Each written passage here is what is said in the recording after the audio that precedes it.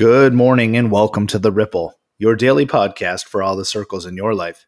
Today's episode is for Thursday, November 12th, and let's jump right into your headlines.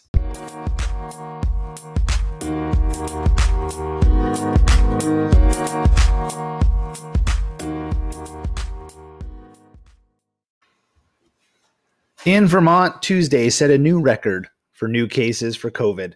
State officials reported 72 new cases on Tuesday, which is the highest daily case count at any point since the pandemic began in March. In response, the state is reopening surge sites around the state to prepare in case there is a spike in hospitalizations. The field site at the Champlain Valley Fairgrounds will add 100 beds, and the state is adding 50 beds to a field site in Rutland, Vermont as well. With colder temps and people spending more time indoors, the state is imploring people to keep social gatherings small and wear a mask at all times. Nationally, President Trump has yet to concede, and people are wondering why so few Republican officials are saying anything.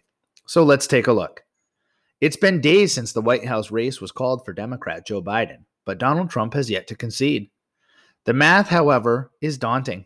He trails by tens of thousands of votes in several states, and he would have to overturn that in order to succeed. Trump's position, in defiance of political norms and traditions, is sending tremors throughout the nation as public officials and American voters react to a situation that is still traveling uncharted terrain. So why aren't Republican officials saying more to move the process along? It seems as though they are biting their tongues and waiting for the storm to pass. The idea is simple, because few people want to draw the ire of the sitting president. So despite the president's electoral defeat, Republicans appear content to stand aside. Republican politicians have to think about their futures, both in working with the incoming Democratic administration and winning moderates in their elections to come. Unlike the president, they are in no mood for scorched earth tactics. Their political timeline is measured in years, not days or weeks. So the name of the game is patience. Internationally, Australia Post Office says it will support the use of Aboriginal place names on mailing addresses, following a large grassroots campaign. The National Mail Service changed its guidelines this week to include advice on how to include traditional names.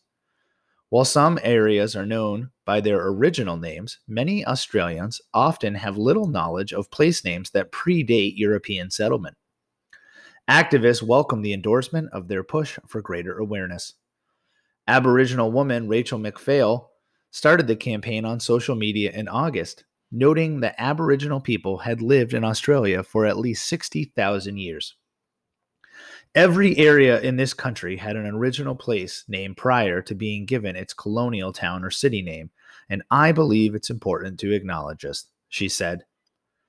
From my perspective, I hope that someday places in Vermont and the United States will do the same.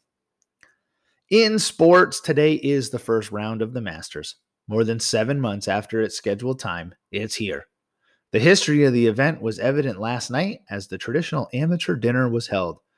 A scaled-down affair this year, but the 6 non-professional golfers were invited to the members' dining room for crab, prime rib, and creme brulee as a way to kick off the event. Golfers will be teeing off early today.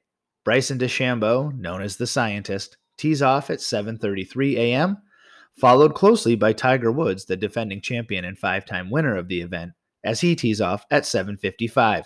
And now let's look at your weather.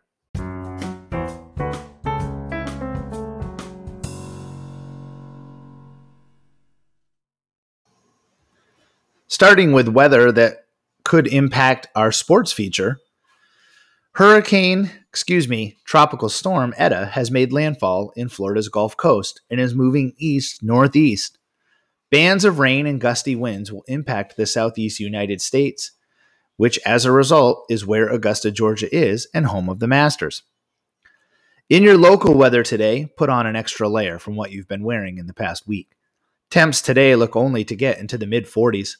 There's no rain in today's forecast, but you'll definitely feel a different wind today as the warm southern wind we've had has now completely shifted and is in northern wind, bringing air down from Canada. Sunset today is at 4:27 p.m., and let's look at your day in history.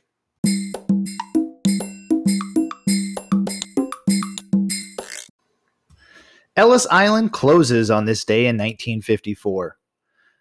On November 12, 1954, Ellis Island, the gateway to America, shuts its doors after processing more than 12 million immigrants since opening in 1892. Today, tens of millions of Americans can trace their roots through Ellis Island, located in New York Harbor off the New Jersey coast. On January 2, 1892, 15-year-old Annie Moore from Ireland became the first person to pass through the newly opened Ellis Island, which President Benjamin Harrison designated as America's first federal immigration center in 1890. Immigration to Ellis Island peaked between 1892 and 1924, during which time the 3.3-acre island was enlarged to become a 27.5-acre island, and additional buildings were constructed to handle the massive influx of immigrants. During the busiest year of operation, 1907, over 1 million Americans were processed at Ellis Island. With America's entrance into World War I, immigration declined, and Ellis Island was used as a detention center for suspected enemies. Following the war, Congress passed quota laws and the Immigration Act of 1924, which sharply reduced the number of newcomers allowed into the country, and also enabled immigrants to be processed at U.S. consulates abroad. After 1924, Ellis Island switched from a processing center to serving other purposes, such as a detention and deportation center, a hospital for wounded soldiers during World War II, and a Coast Guard training center. In November 1954, the last detainee, a Norwegian merchant sailor, was released and Ellis Island was officially closed. Beginning in 1984, Ellis Island underwent a $160 million renovation, the largest historic restoration project in U.S. history. In September 1990, the Ellis Island Immigration Museum opened to the public and today is visited by almost 2 million people each year.